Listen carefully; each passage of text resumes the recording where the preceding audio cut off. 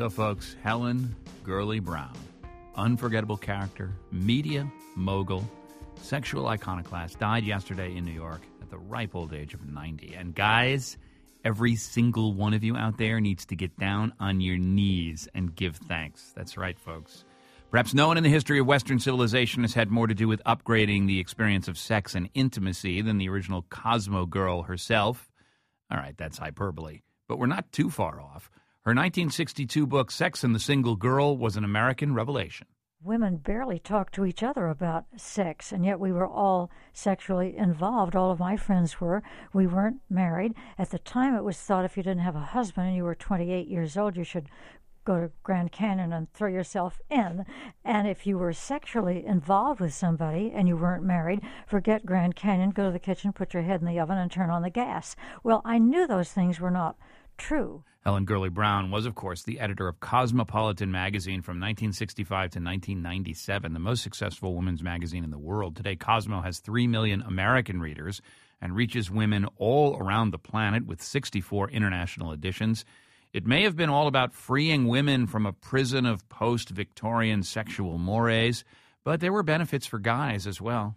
Being skitterish and fidgety aren't allowable. You must be very quiet if you can, and extreme primness and properness and only speaking when spoken to, well, that won't do either.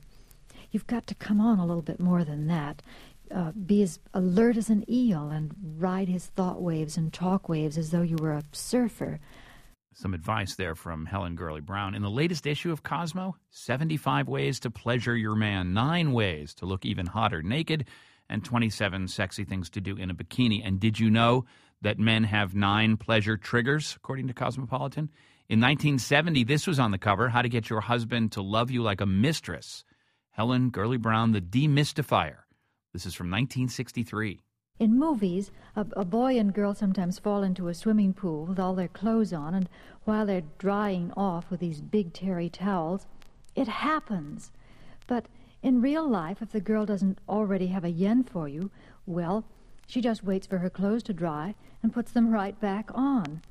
So this is real life, and I assume the girl you want is some very special girl, no pushover. So how do you get her? Well, I believe most girls are attainable by somebody, really most girls, but you have to work at it. Lessons in Love from Helen Gurley Brown back in 1963. She lived a good long life and observed a revolution in sexuality and gender roles. Here she is speaking to WNYC's Leonard Lopate in February of 2000. Oh, I consider myself a devout feminist. Feminism simply means that nobody should be stopped from doing what he or she wants to do because of gender. If a man wants to be a ballet dancer or a hairdresser or stay home with the children, that's okay. That's up to them, him and his wife, to decide. And if a woman wants to ride on a tractor or run General Motors or run in a marathon, fine. Don't keep her from doing that just because she's a female.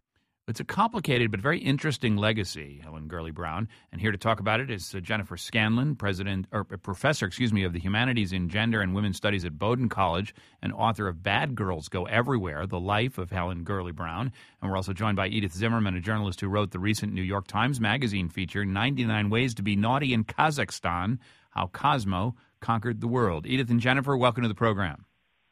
Hi. Thank you.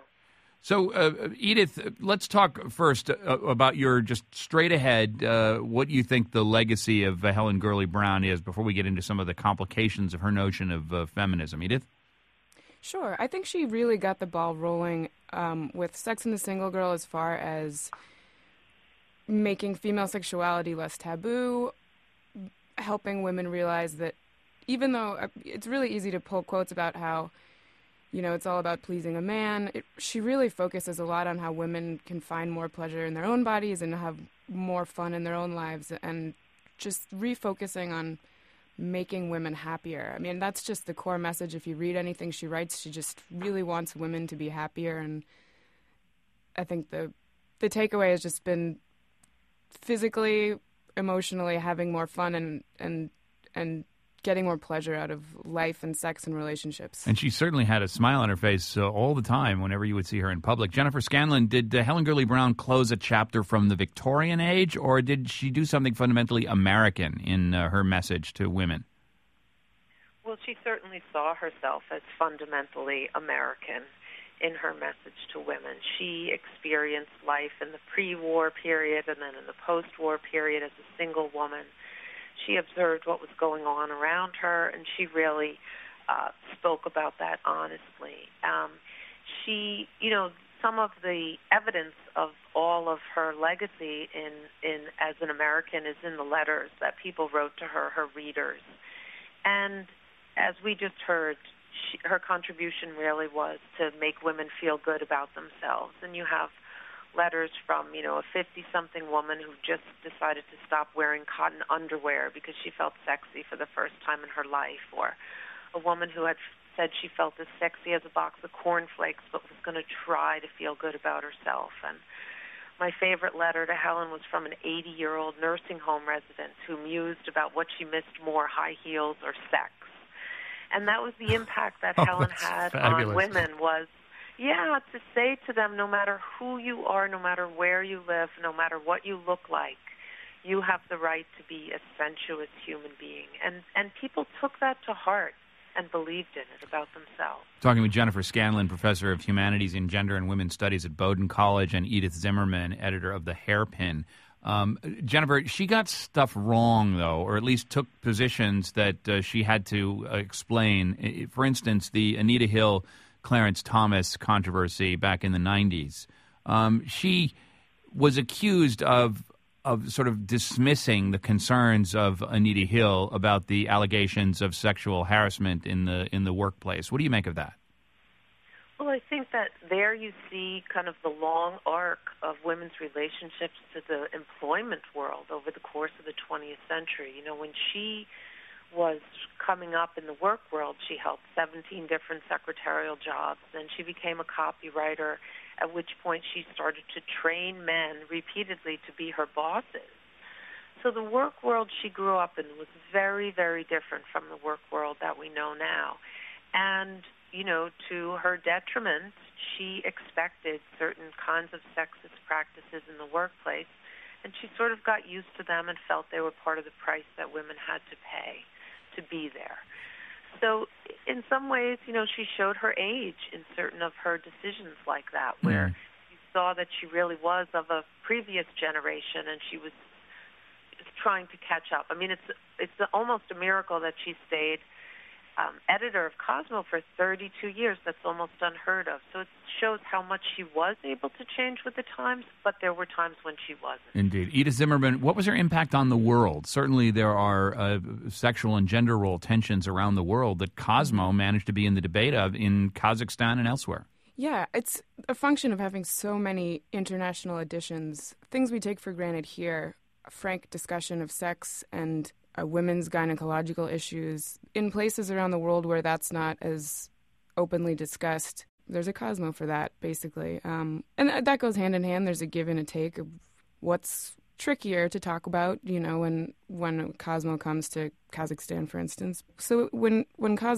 she took over Cosmo here, it opened certain doors to certain discussions. And that's happening now around the world in the same way. It's amazing how replicatable the Cosmopolitan really was under Helen Gurley Brown. Before we go, Jennifer Scanlon, cleavage on the cover, that's the concept? Well, she believed that women like looking at beautiful women, and that was part of what made them feel good. And so she decided to try that, and it certainly worked. And she argued, look, everyone critiques me for putting these women on the cover, and no one can really look like them. And she said, but women know that. They know there are only 5 or 6 women in the world who actually look like Cosmo girls, but that doesn't mean that they can't feel good about themselves and feel sexy. And whatever we might feel about that, it certainly has been a successful formula. Jennifer Scanlon, Professor of the Humanities in Gender and Women's Studies at Bowdoin College, author of Bad Girls Go Everywhere, The Life of Helen Gurley Brown, and Edith Zimmerman, editor of The Hairpin. She recently wrote about Helen Gurley Brown in a New York Times magazine feature, 99 Ways to be Naughty in Kazakhstan, How Cosmo conquered the world. Thanks so much. Thank you. You're welcome. I'm Ira Flato, host of Science Friday. For over 30 years, our team has been reporting high-quality news about science, technology, and medicine. News you won't get anywhere else. And now that political news is 24/7, our audience is turning to us to know about the really important stuff in their lives. Cancer, climate change, genetic engineering, childhood diseases. Our sponsors know the value of science and health news. For more sponsorship information, visit sponsorship.wnyc.org.